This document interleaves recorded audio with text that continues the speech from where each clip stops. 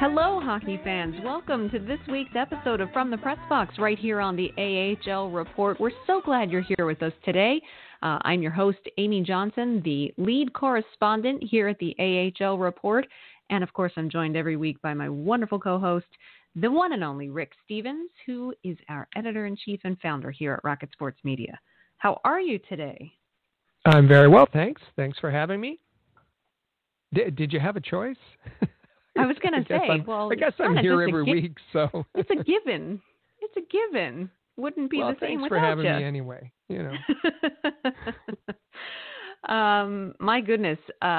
It's Wednesday today. I feel like my head is spun around on its axis 4 times this week. There's just so much happening within the hockey world. I mean, not to mention, the real world out there is crazy enough, but the hockey world, we've had a lot of media calls this week. We've got plenty coming up today, but my goodness, what a jam-packed week it's been.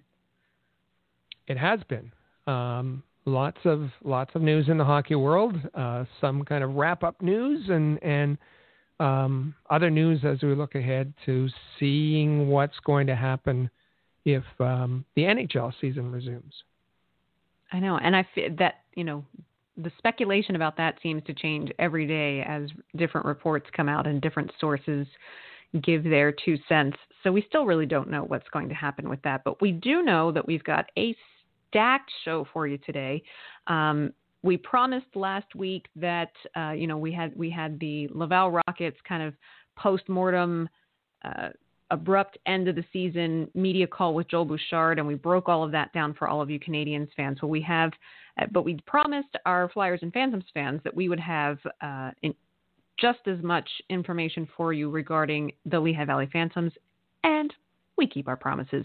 In our first segment, though, we are going to visit Laval just briefly and talk to you a little bit about a media call that we were on today with Caden Primeau after he was named to the AHL All-Rookie team this week. So we do have some audio and some insight on what Caden Primeau had to say today. And then we'll launch full force into the Lehigh Valley Phantoms. We had an extended media call with the Phantoms yesterday, speaking with Scott Gordon, Morgan Frost, Isaac Ratcliffe, Alex Lyon, and Mark Friedman. It was a fantastic call. So we've got a couple of highlights for you from that and some analysis of what happened in that call and the things that were said. That's all in our first segment. And then right into our second segment where we go around the AHL. And we've got a great segment for you there as well, because we've got a special guest interview today, our friend Patrick Williams, the AHL correspondent at NHL.com. He'll be here with us today to talk about what it means that the AHL has now officially ended the season and the Calder Cup will not be awarded this year, and kind of that limbo that now some players are in, and just talk a little bit in general about some news around the AHL and where they go from here. And then finally, in our third segment, we go beyond the AHL. We've got a little ECHL news for you, a little bit of OHL news for you, and of course, can't leave you without a feel-good finale today. So, my goodness, Rick, from top to bottom, we have got a great show full of information for our listeners today. And not even enough room for a top 5. No, last week we said, okay, we'll get to it next week. Well, the hockey gods have deemed that you must wait another week for the top 5 because they said, no, there is too much hockey news. You must get to all the hockey. That's what the people want. We know they want the top 5, but we got hockey first, which we're not complaining. We love having hockey news to talk about. So top 5 will return. It just, it means you just have to keep coming back to find out when it's finally going to happen. With that being said, let's first, since this is a little bit of a briefer topic, we'll talk just briefly here about Caden Primeau, the rookie goaltender for the Laval Rocket. He was named this week to the AHL All-Rookie team, along with defensemen Joey Keane and Brogan Rafferty, and forwards Alex Formanton, Josh Norris, and Jack Stanica. So Caden Primeau took some time today to get on a conference call with the media. And Rick, we spent about a half an hour, close to half an hour on the line with Caden Primeau. He sounds still pretty laid back, like Caden Primeau usually sounds in his interviews. But I guess the first thing I want to do is just play a little bit of audio from him to kind of set the stage, which this is Caden Primeau talking about. He said he was quite honored to be named to the All-Rookie team, but when asked about how he felt his season overall went, here's what he had to say. There's a lot of ups and downs. I felt like I went into the year, pretty well, doing pretty well, and then took I don't want to say a downward turn, but I started not playing as well and not doing my best. And then towards the end, I started to pick it back up again. So being able to have that experience and trying to figure out how to be consistent was huge. So, Rick, your thoughts on, first of all, your reaction to his response there, and how it's obviously a struggle for him to talk about the low parts of the season for him. Not easy for him to just kind of get through that. So your reaction to that statement, and then just in general, what your thoughts were on the Primeau call today. Well, this is a nice honor for him. It might be an unexpected honor for him, and certainly was to me and many others who follow the AHL. That's not to say he had a poor season. I think he said it quite well. He had an up and down season, and he doesn't want to say it.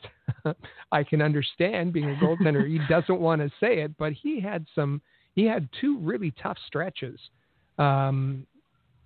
From about the end of November to the end of December, he didn't win a game for a month. He went with 5 straight losses.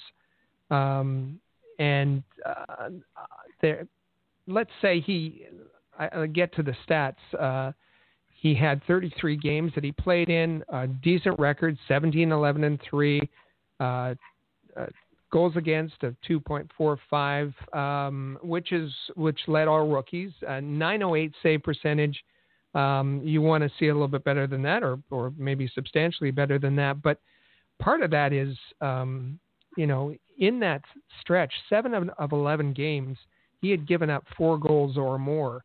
11 games is a good chunk of his season, a third of his season. So he struggled in those starts.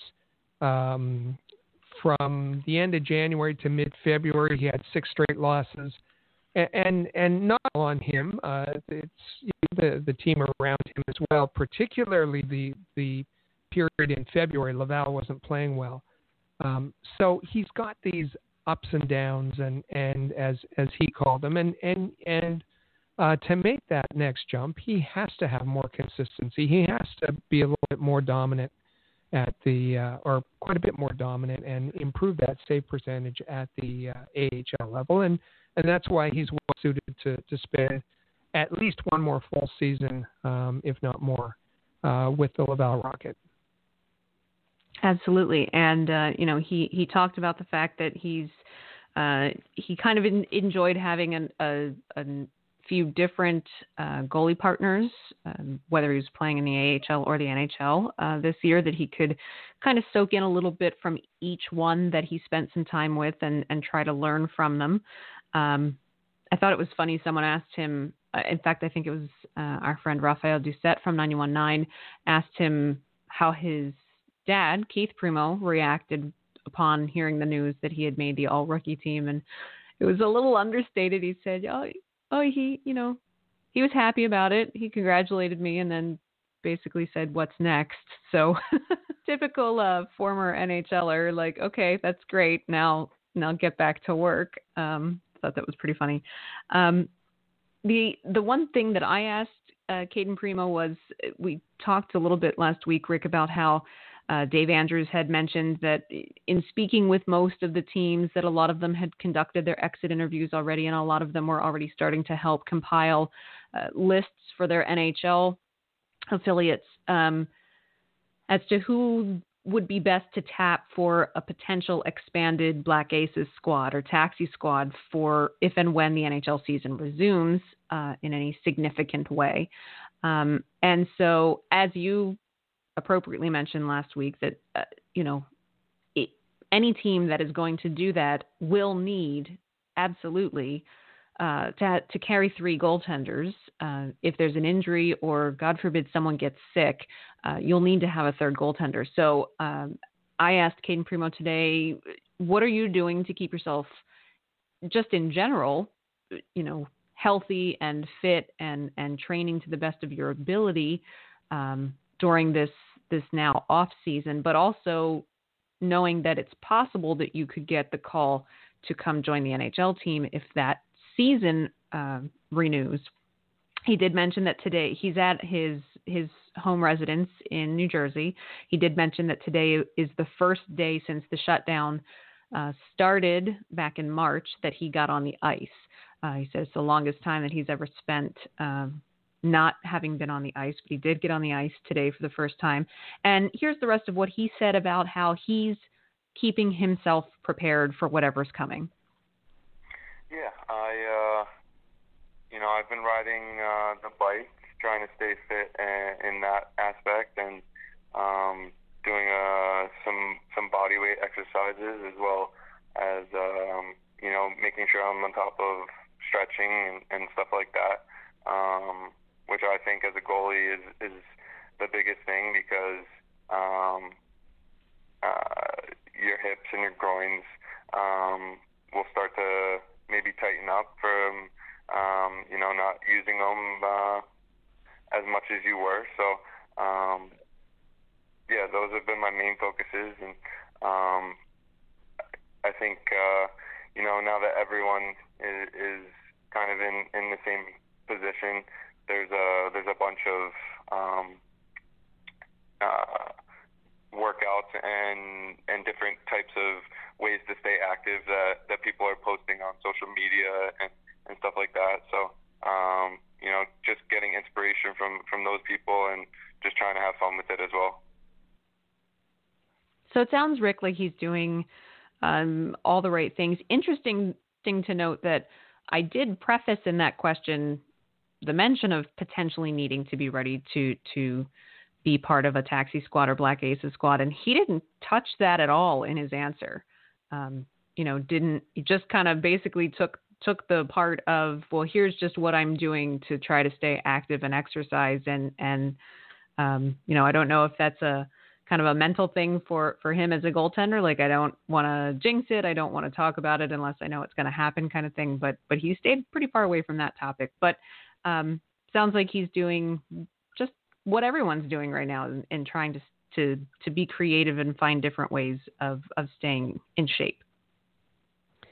It really stuck out to me, and it did, because there was quite a different reaction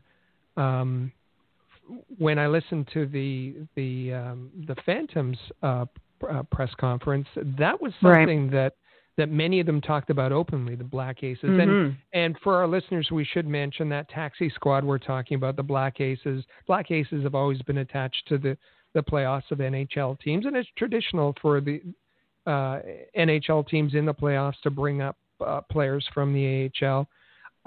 Particularly important this year coming back, because as you said, there could be more of an opportunity for injury or as you said, unfortunately, if someone were to test positive. So people have been talking about a 30 to 35 man roster, that those 8 to 10 players coming from the AHL, and Caden Primeau has to be one of those players. But it sounds like to me, and this is just the way I'll interpret it, and actually it follows along with what we've known throughout the season, is the Flyers communicate differently to their prospects, differently to their AHL players than the Montreal Canadiens do. And it didn't sound like Caden Primeau was prepared to answer that question, nor did he have – I didn't get the sense that he had any information about a Black Aces squad for the Canadians. That's unfortunately probably very true. Maybe now he'll be thinking about it more. Not too sure. Was there anything else that really before we wrap this up and this part of the segment up to move on to that Phantoms teleconference that we had? Was there anything else that really stuck out to you in Primeau's interaction with the media today? Two little quotes, and it was when he got away from Caden Primeau is a cliche master already. You don't really usually see that in the AHL, but coming from an NHL family, he's got all of the stock cliches ready to, chips will fall where they may, trust the process, all of the regular canned stuff. But I thought it was interesting when asked about the new goaltender that was signed, Demchenko. He said, his quote was, "I do not know much about the goalie. Sorry." And for someone, and I was, okay, I'm waiting for the next part. I'm looking forward to meeting him. I'm looking forward to working with him. It was nothing. Caden Primeau's focused on Caden Primeau. But the other part of it, the other quote that I really liked was that he was asked who influenced him most this past year, who helped him most, and he was quick to compliment Marco Marciano, goaltender coach and video coach for the Laval Rocket, who often doesn't get enough attention for the very good work that he does. And Caden said that Marco had helped him a lot, that the two of them had gotten along very well, and that Caden was looking forward to spending more time with Marco next season. Absolutely. And I agree. Marco deserves a lot of credit for the work that he does in helping to develop the young goaltenders in the Canadiens organization. There is lots more audio from the Caden Primeau press conference today. We recorded the whole thing, so be on the lookout in the next 24 hours at ahlreport.com. We'll have a post, an article there with a brief summary, and then a full audio file of the entire interview, so you can hear for yourself right from the source what Caden Primeau had to say today upon, the announcement that he had made the all-rookie team, and of course answer questions from the press about his season in general, his summer training, and what he's hoping to accomplish next season. So be sure to look out for that, ahlreport.com, in the next either today or tomorrow, and you will find that there. Be sure to share it with all of your friends. Now, we did just talk about switching gears over to the Lehigh Valley Phantoms now. I have to say their media call yesterday was phenomenally organized. Tip of the hat, stick tap to Mike Iannello, who's the media coordinator for the Phantoms. Did a great job. It was a Zoom meeting and really well organized. And we got to speak to a lot of personnel. It was really well done. And as we were just talking about how teams likely have done exit interviews, teams will have needed to start thinking about who, whether their management or coaches at the AHL or NHL level have to start having an idea of who would be the targets for those expanded rosters. And so that's exactly what I asked Scott Gordon when I had an opportunity to ask him a question yesterday was, have you talked to most of the players, and have you started to kind of get an idea of who should be targeted to make that expanded roster? And here's what Scott Gordon had to say in response. Yeah, I mean, obviously there's going to be limitations with the numbers to some extent, which we don't know. Is it going to be, is there going to be 30 players? Is it going to be 28 players? You would think that whoever it was going to be would be players that had been called up at some point during the year. That would be under consideration. But nothing's written in stone as far as that goes.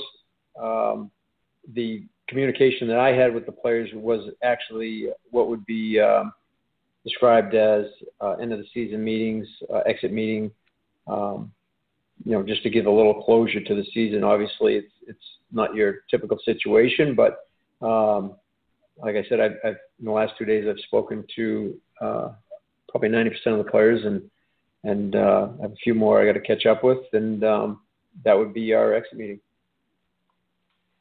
So, as you rightly said, Rick, it seems the Flyers organization is right on top of things. Gordon's already thinking about all of those types of things. Interesting. I thought it was interesting though when pushed on it a little farther, he readily admitted, they don't need Chuck Fletcher, Brent Flair, those guys, that they don't need a ton of input from me on who would make that expanded squad, because they see us a lot. They keep in communication with us a lot. He talks to Brent Flair a couple times a week, every week, and so on and so forth. So it sounds like they're pretty well organized over there. But it's one of the things that we've always said that we've liked about the management system within the Flyers organization and the Phantoms organization, and that Scott Gordon runs a pretty tight ship. I was pleased with his response in how far along the process they seem to already be. Well, it's a different way of running things, and as you said, Scott Gordon was very much involved throughout the season when players were called up, and as you said, he confirmed again that he talks to Brent Flair a couple times a week. Where on the Canadian side, we've heard several times. In fact, it was confirmed rather recently where Joe Bouchard said that no, he has nothing to do with the call-ups. That's decided solely by Marc Bergevin and Claude Julien. And so perhaps when building the expanded roster, Joel Bouchard hasn't been involved in that, and then the players wouldn't necessarily be up to date on it. So I think it perhaps just a reflection of a different management style in the two organizations.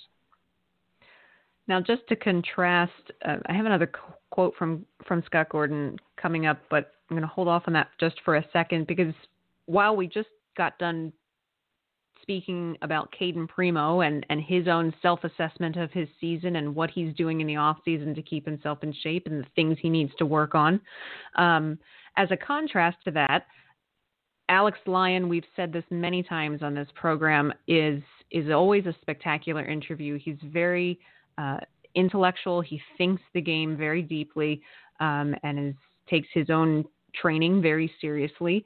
And so when asked about, I had asked him, despite the fact that the Phantoms at the end of the season, let's face it, they weren't thinking that they were about to go on a playoff run. Unfortunately, the Phantoms had a pretty difficult season this year. Scott Gordon had mentioned actually yesterday that he had one of the most difficult seasons as far as call-ups and injuries. He said, there was at one point he thought in January where there was 11 or so players out of the lineup that he would usually count on because they were out with injury or they were called up to Philadelphia. So I think that had a little bit to do, that massive inconsistency in the roster and the loss of talent constantly, while as Rick, you rightly said yesterday, is a testament to Gordon and staff's ability to develop the players really well to transition to the NHL. Made for a difficult season, I think, in terms of coaching and the product on the ice. But despite all of that, Alex Lyon had a very good season this year. He put up good numbers. He had some really great performances. He was pretty clutch at times. And so wanted a kind of his own self-appraisal of his season. And here is what he had to say about that. I was pleased with myself, certainly, that, I think I kept my head above water, but there's just always so much room for improvements. And it's just like the farther I get into it, it's almost like the smarter you get, the less you know as a goalie. And I think, in any profession probably. And so I just feel like I have so much more to work on, so much more to improve on. Already I've tried to take strides. I'm going to try and play quite a bit lighter next year and more mobile. I'm really trying to work on my mobility. But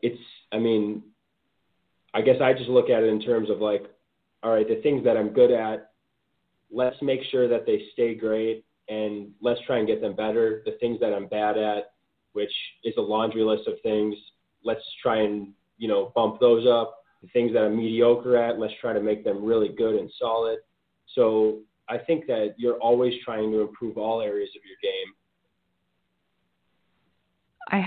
It makes me smile just listening to that again, because yesterday, just listening to that live, it made me chuckle out loud, because he's brutal in his own self-assessment when, there's a laundry list of things that I'm really bad at,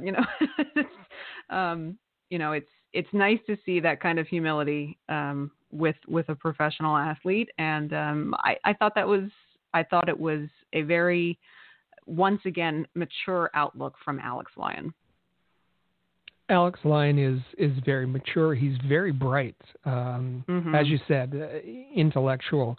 Reminds me, and I've said this before, reminds me a lot of Charlie Lindgren in how they approach the game, how they see the game, how their vision, not necessarily their style, but the kind of person they are. Alex Lyon is introspective. He's analytical. He's a thinking man's goalie, and as he said, sometimes that gets him into trouble because the harder you get, as you know. And where I've complained about canned cliches, it's very different. The kinds of, and again, reminds me of Charlie Lindgren, the motivational quotes that Alex Lyon has. He comes up with those all the time, and it's kind of, you can almost they come out as a mantra for him.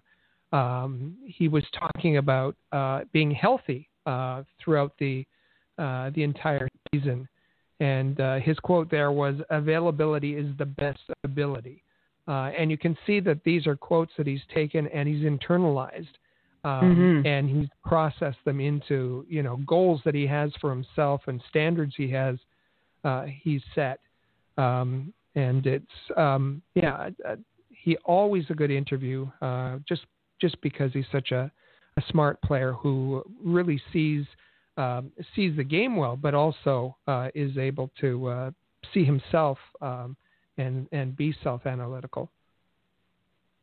Now, when asked, Scott Gordon, I should say, when Scott Gordon was asked, his assessment of the development of his younger players this year, Rick, I think you and I were both pretty pleased to see that his response was that Isaac Ratcliffe, he believes, was the most improved player this year.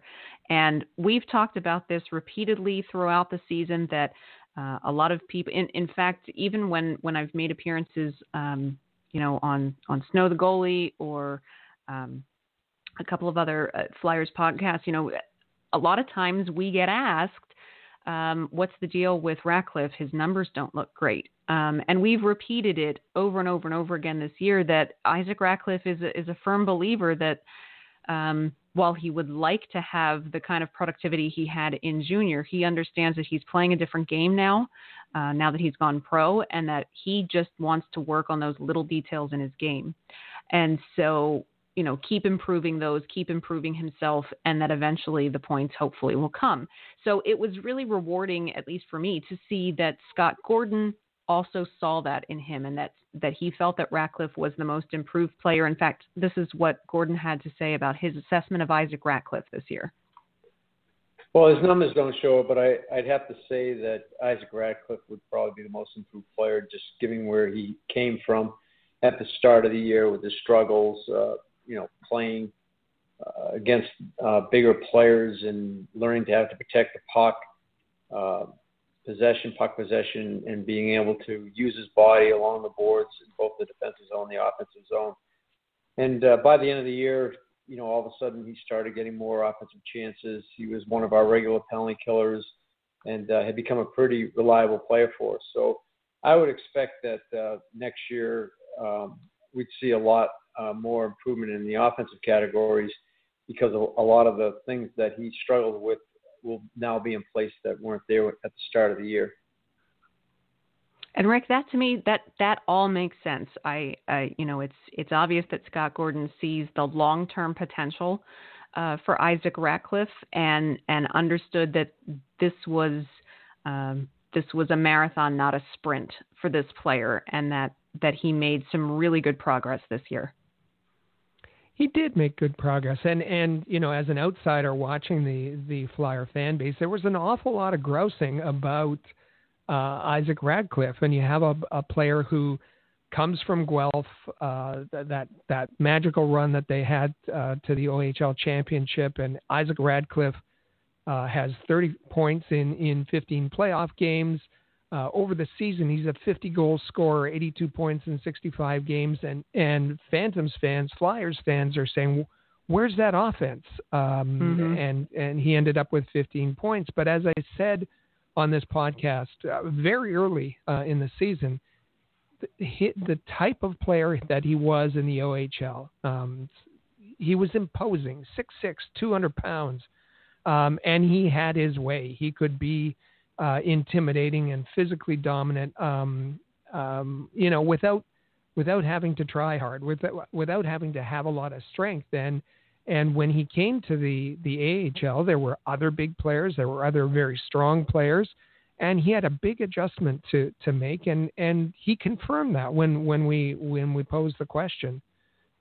So you could see his progress throughout the year, and I was pleased to hear Scott Gordon say that again, another smart player, Isaac Ratcliffe, who is able to be critical of himself, to focus on detail, to listen to the coaching staff, and to make those improvements that he made, and he made them steadily throughout the year, and should be a much more dominant force on the offensive side next season. Absolutely. And that was actually the question that I had posed to him was, okay, so how are you able to not get ahead of yourself and not bog yourself down with worrying about the fact that the points aren't coming this year, and just focus on those little details? And his answer is a little lengthy, but I really think it's worthwhile to hear it. So I'd like you to hear what he had to say about keeping his eye on his game and those little details, and the maturity in his response of knowing that the role that's coming up for him in the NHL might be a little different than what he envisioned, but that's okay. Yeah, well, I can really just attest that to all the people that I've worked with over the years. I mean, going back to my junior hockey career, I had so many great coaches that kind of helped me more in practice rather than in games. And it was just little things in practice. Going back, one of my mentors that I like to call him, and he's kind of like a big brother to me, Luca Cafuti, who played a few years in the NHL and kind of went through the same process that I did in junior as well. But he would just kind of work with me in practice on little things and little areas of my game. And we kind of knew that there was going to be times, especially when I was younger playing junior, that, that production wasn't going to be there. And we always just talked about, if you can't score, you got to be able to do something else. And again, I heard that again this year from Coach Gordon. And there was a speech that we watched, and just kind of really, if you're not going to be able to score, if you're not going to be able to contribute offensively, you got to bring something else to the game. And that's what I tried to focus on this year. And I know that it was tough for me to find the back of the net a few times, and sometimes I felt a little snake bitten, and it was difficult for me at some points. But I kind of realized at the end of the day, if I'm not going to be an offensive guy, there's still, a ton of roles in the NHL that need to be filled. And there's a ton of guys in the NHL who aren't offensive guys that have made a great living for themselves, playing defensively, playing on the penalty kill, or even playing offensively in the offensive zone just as a big guy. And that's kind of what I want to find myself too as, and hopefully as I get more comfortable and, like I said, get a little bit more confidence, hopefully I can bring that point production to that as well, and have all those other aspects of my game just to make myself a better player. For me, I think that quote alone, I wish every Flyers fan could hear it, because it's such a mature outlook, and my gosh, it should get you really excited about the player that's coming in Isaac Ratcliffe when he makes it to Philadelphia.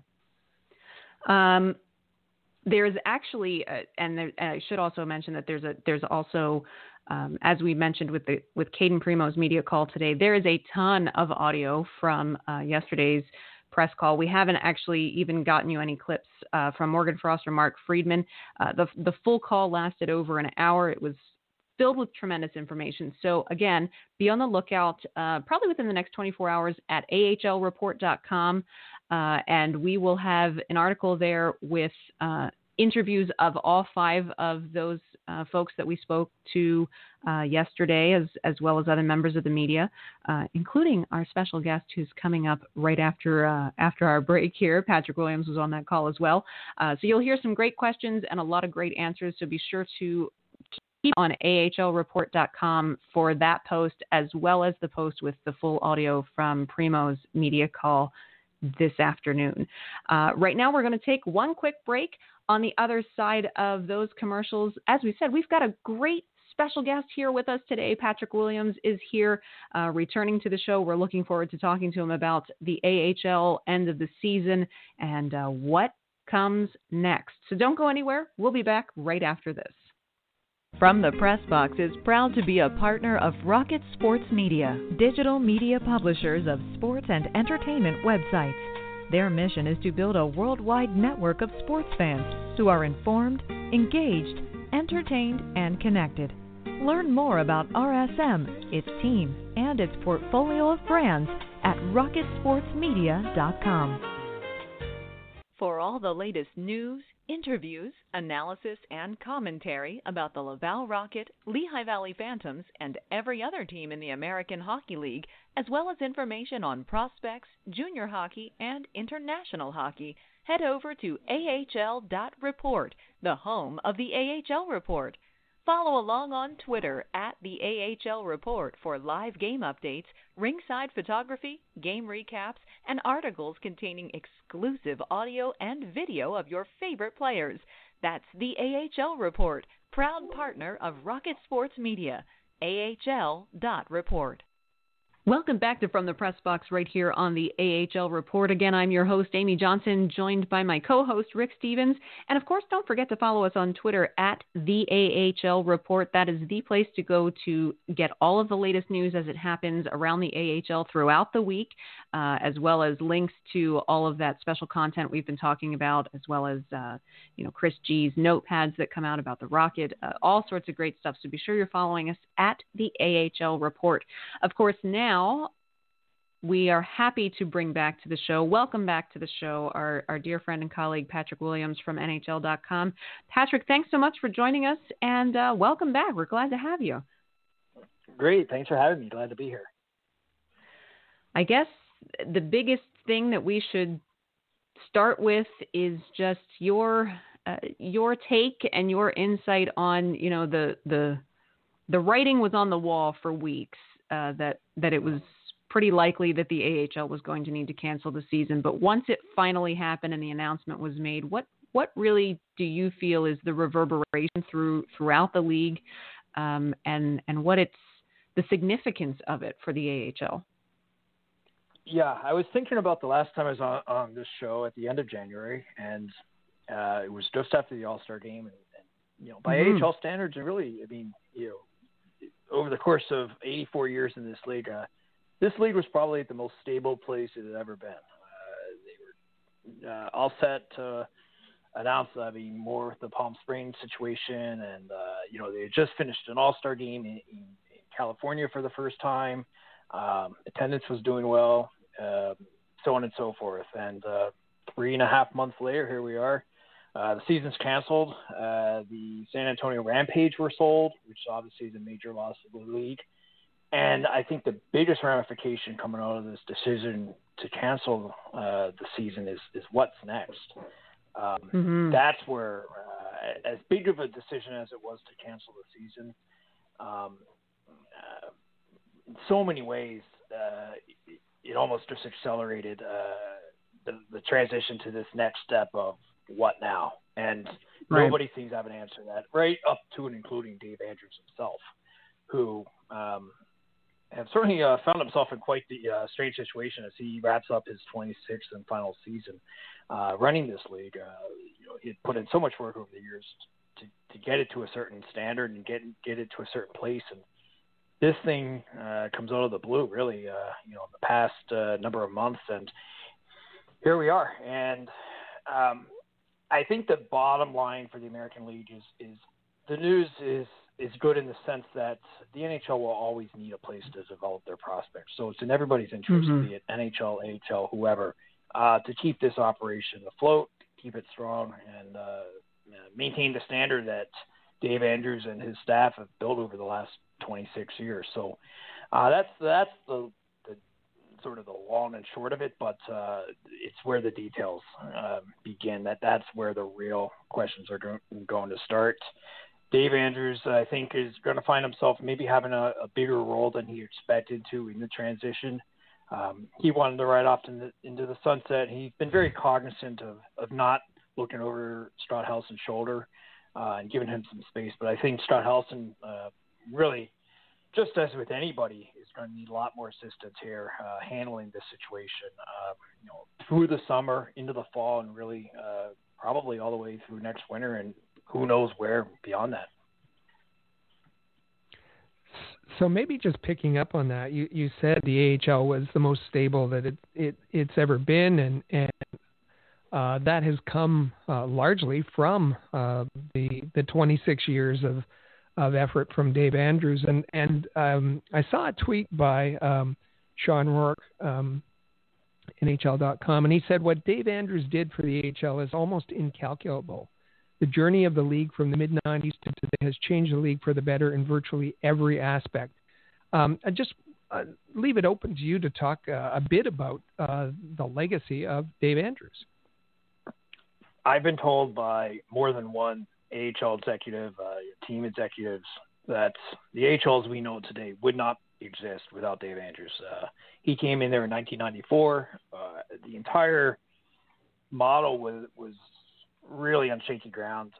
There were a lot of startling franchises. The geographic footprint was limited to Atlantic Canada primarily, and the northeastern United States, and it was for the most part in a pretty precarious position. The other challenge there was the International Hockey League was really booming at the time, moving into any number of large markets around the United States and Canada, and Andrews had his work cut out for him. A lot of shaky ownership groups, not well capitalized, and first and foremost, he had to make the league's priority to be player development. I think that was the first big step he took, making that happen, and that gave the league an edge over the IHL, which was largely a veteran league at the time. And eventually, the IHL came upon its own hard times in the late '90s, early 2000s. Andrews brought those franchises over that were able to survive. Really, I think, catapulted a real geographic push into the U.S. Midwest. It added the Manitoba Moose, who became one of the strongest franchises in the league, and it set the stage for that 2015 expansion out west. But really, along the way, there were a lot of difficult situations. I think the way to sum up Andrews' legacy is he answers to 31 AHL clubs, the 31 NHL clubs, the NHL front office itself, and any number of local, provincial, state government officials as well. So he's always finds himself with a fire to put out, right up to and including his final weeks in the position, and that's always been his biggest strength. Is he's very diplomatic and he's very pragmatic, and I think those two character traits serve him really well. This is a difficult business at the best of times. Minor league sports is not an easy way to make money for sure, and there's a lot of challenges.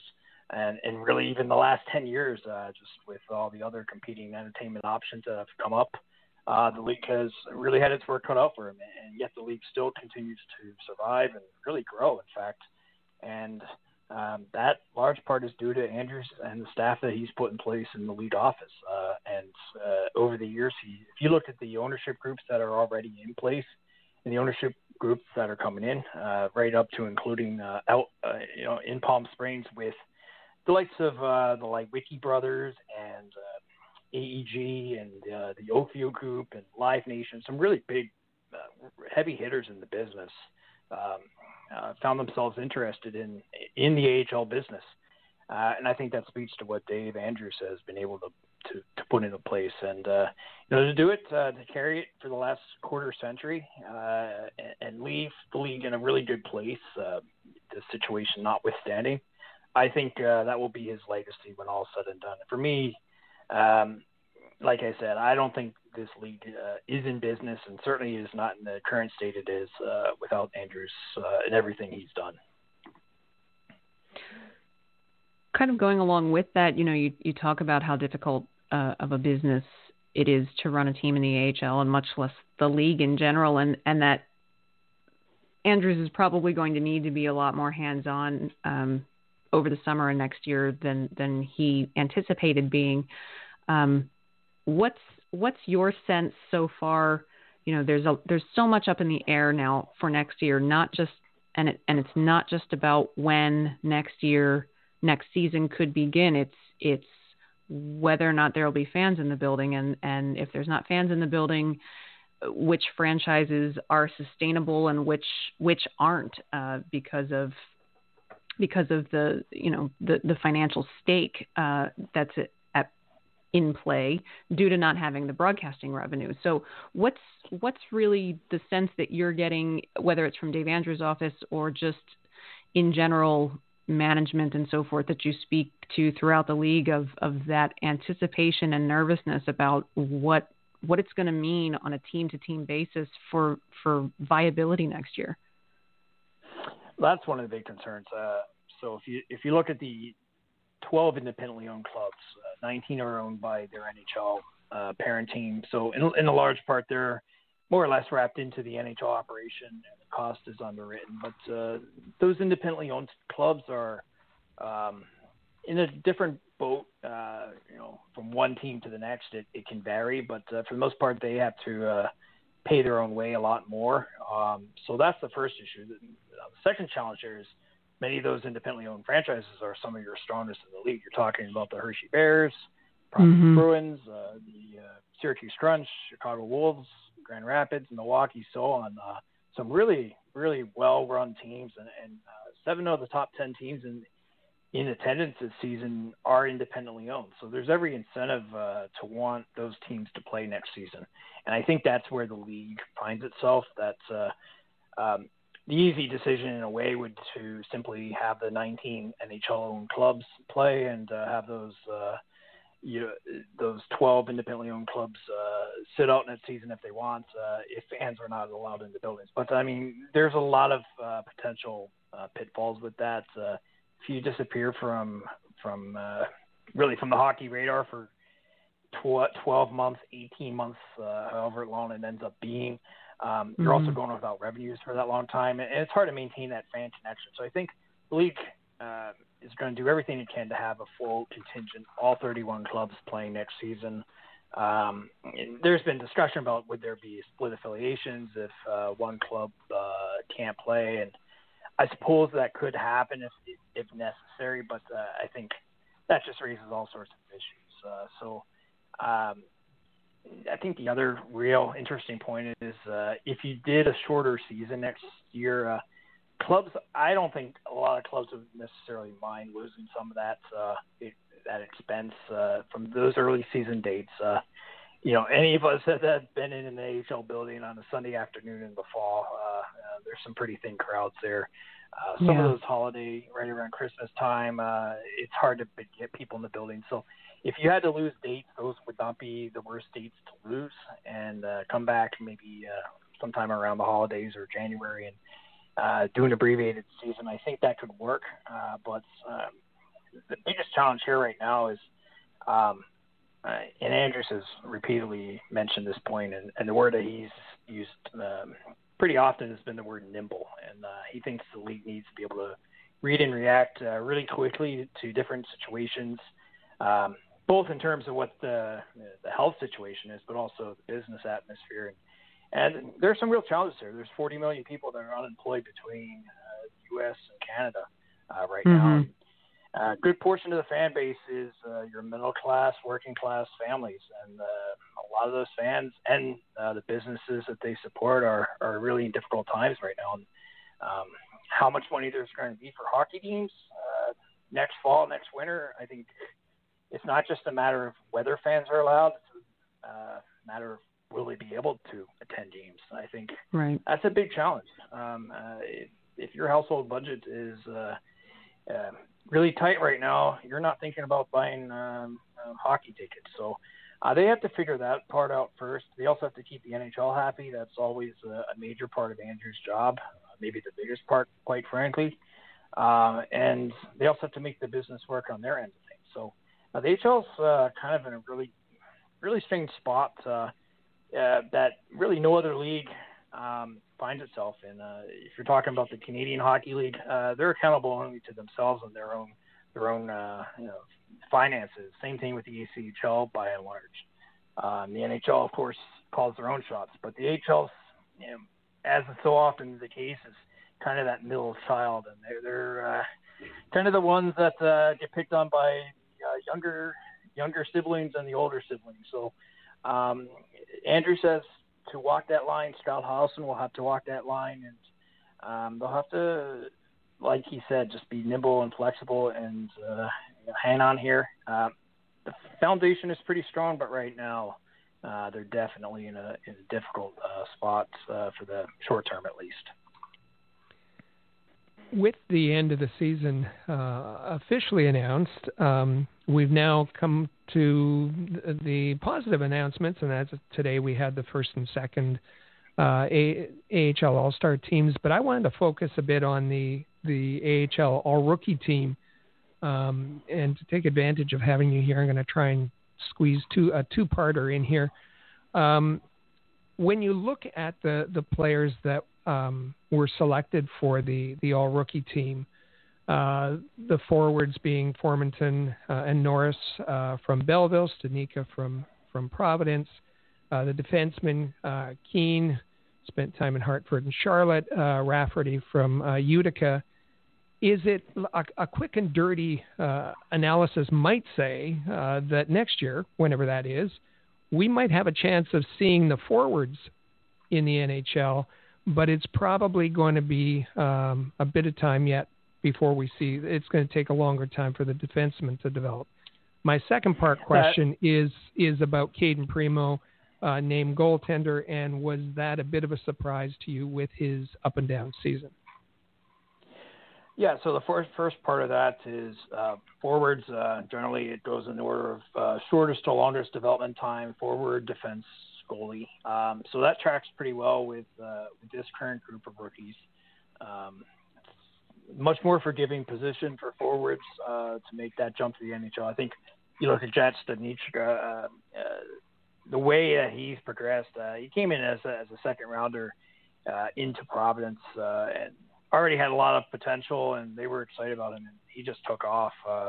He was a veteran player, rookie clothing for the most part, and he made that transition look really easy. Huge part of their PK, fourth in the league. He led the league with 7 shorthanded goals. Obviously, Norris, 31 goals this season. Fantastic year. Same thing with Formanton. Just his speed is remarkable. But defensively, you look at Rafferty. It's the little details in his game that still need to be worked out. Certainly the talent there, great puck-moving defenseman, completely well-suited for today's game. Joey Keane, a little bit of the same type of player. But Primeau's an interesting selection simply because I think really his whole career has been just really interesting to look at. 7th-round pick, a goalie. Those are not players that you expect at 20 years old to really come in and take over at times, like you mentioned. Really start to find success. And he went through a very typical AHL season where there were some nights it looked really good, and there were other really rocky nights, and that's the nature of this league. The schedule will grind down even the best goalies, even veteran goalies, and he found that. It was his first real look at the pro game after 2 years in college, and it's tough. And he had that obviously that much documented time with the Habs and everything that's came with that. And sometimes you see players come back, and it takes a little bit of time to adjust, especially goalies. A lot of goalies will tell you it's a much different game in this level. It's more scrambly, more unpredictable. Players are not always 100% of the time in position. So you get a taste of that NHL style, and then you come down here, and it's an adjustment. So he had his moments that were not great there in the second half, but he's also a 20-year-old goalie. There's plenty of potential there, and he just looks really, really on track. Good head on his shoulders. You speak with him, and you definitely get a sense of that. And this is a great building block. I think it can be difficult with goalies and really young players in general that they want to be in the NHL yesterday, but this is a position that generally takes 2 or 3 years sometimes, and very few players, especially at that position, are able to make that jump quickly. So I think for right now, the biggest challenge for him is just everything that's coming with this off season. What does it look like? What's the effect on training? Everything like that. But for right now, I think he's well suited. He's well ahead of the curve.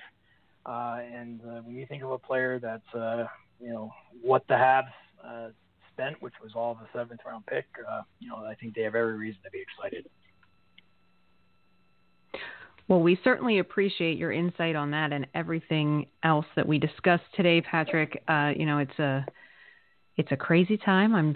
You're right. When we last spoke with you on this program back in January, I don't think any of us would have believed it if we had said that the next time we spoke it would be under these kinds of conditions. So no, no. No, not at all. We certainly hope you and your family are all safe and healthy and remain that way. And we certainly appreciate you joining us today. Be sure to go follow Patrick on Twitter. You can find him at PWilliamsNHL. He's a great follow for everything particularly surrounding the AHL. And Patrick, we thank you again for joining us today. We really appreciate talking to you. Well, thanks you for having me. I really enjoyed the show a lot and listen to it, and it's always fun to come on as well. Well, we certainly appreciate that, and we appreciate your support as well. So everyone else, stay right there. We're going to take one more quick commercial break, and on the other side, we're going to go beyond the AHL and give you a little bit of news about the ECHL and the OHL. So don't go anywhere. We'll be back right after this. Be sure to follow us on social media. Find us on Twitter at the AHL Report. Check out our original game photography on Instagram at AHL Report, and watch our exclusive video interviews with players, coaches, and other notable hockey names on our YouTube channel at All Habs. Just remember to turn on notifications so that you never miss a video.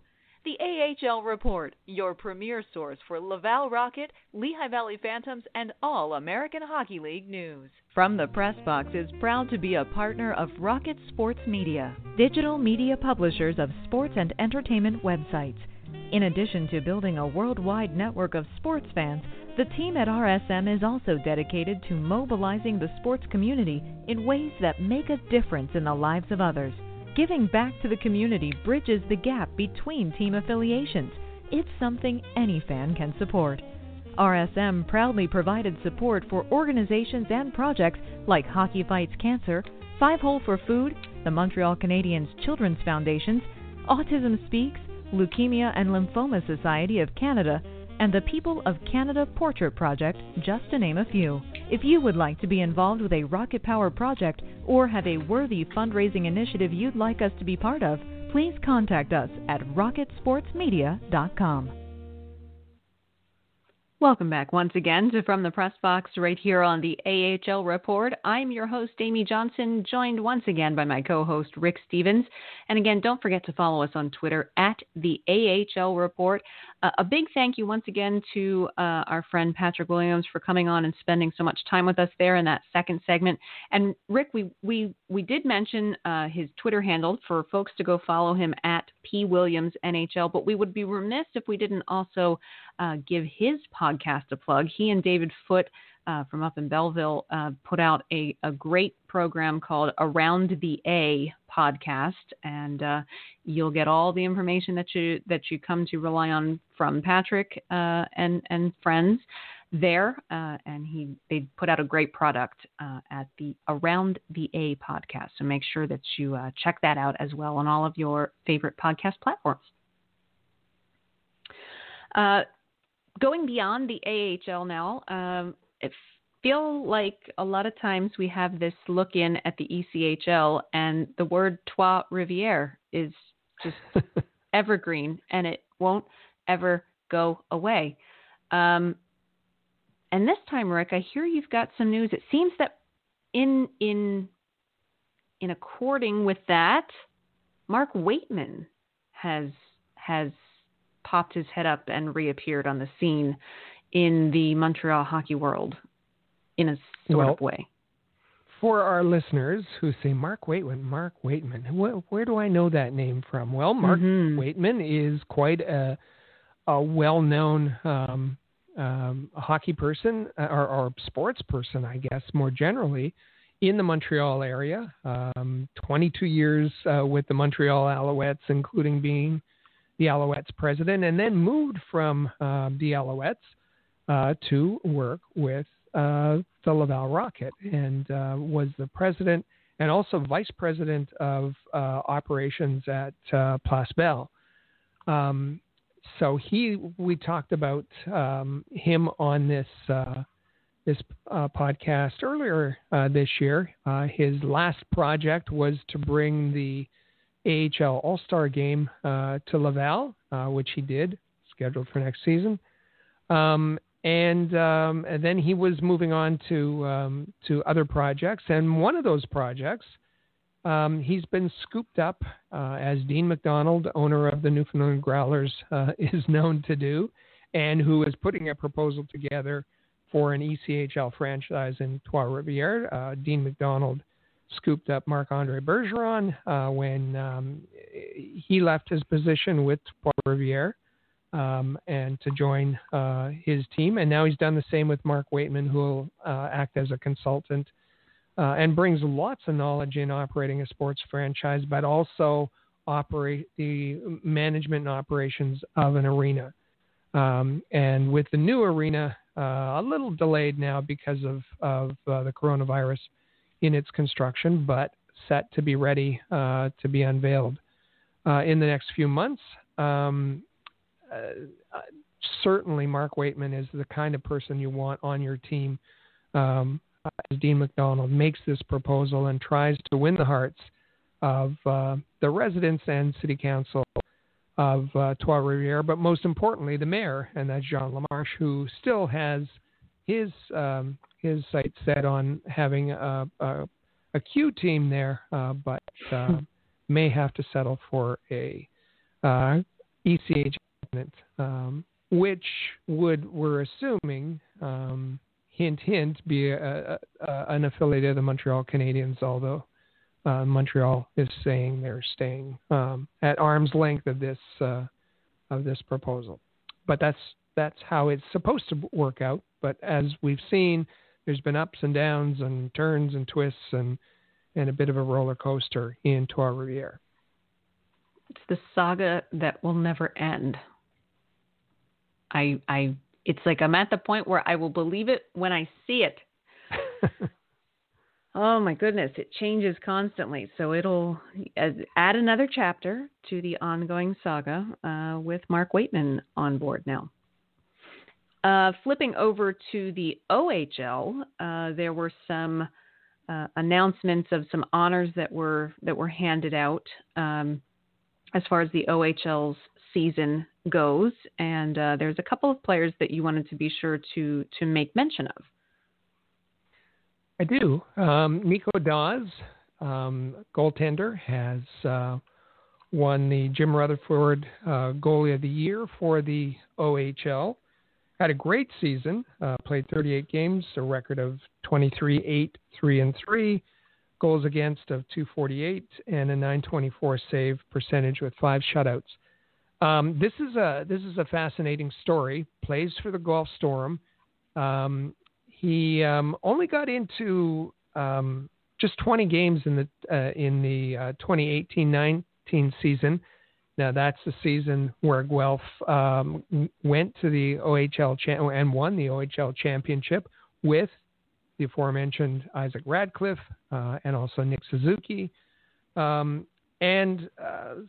not getting into as many games as he'd like.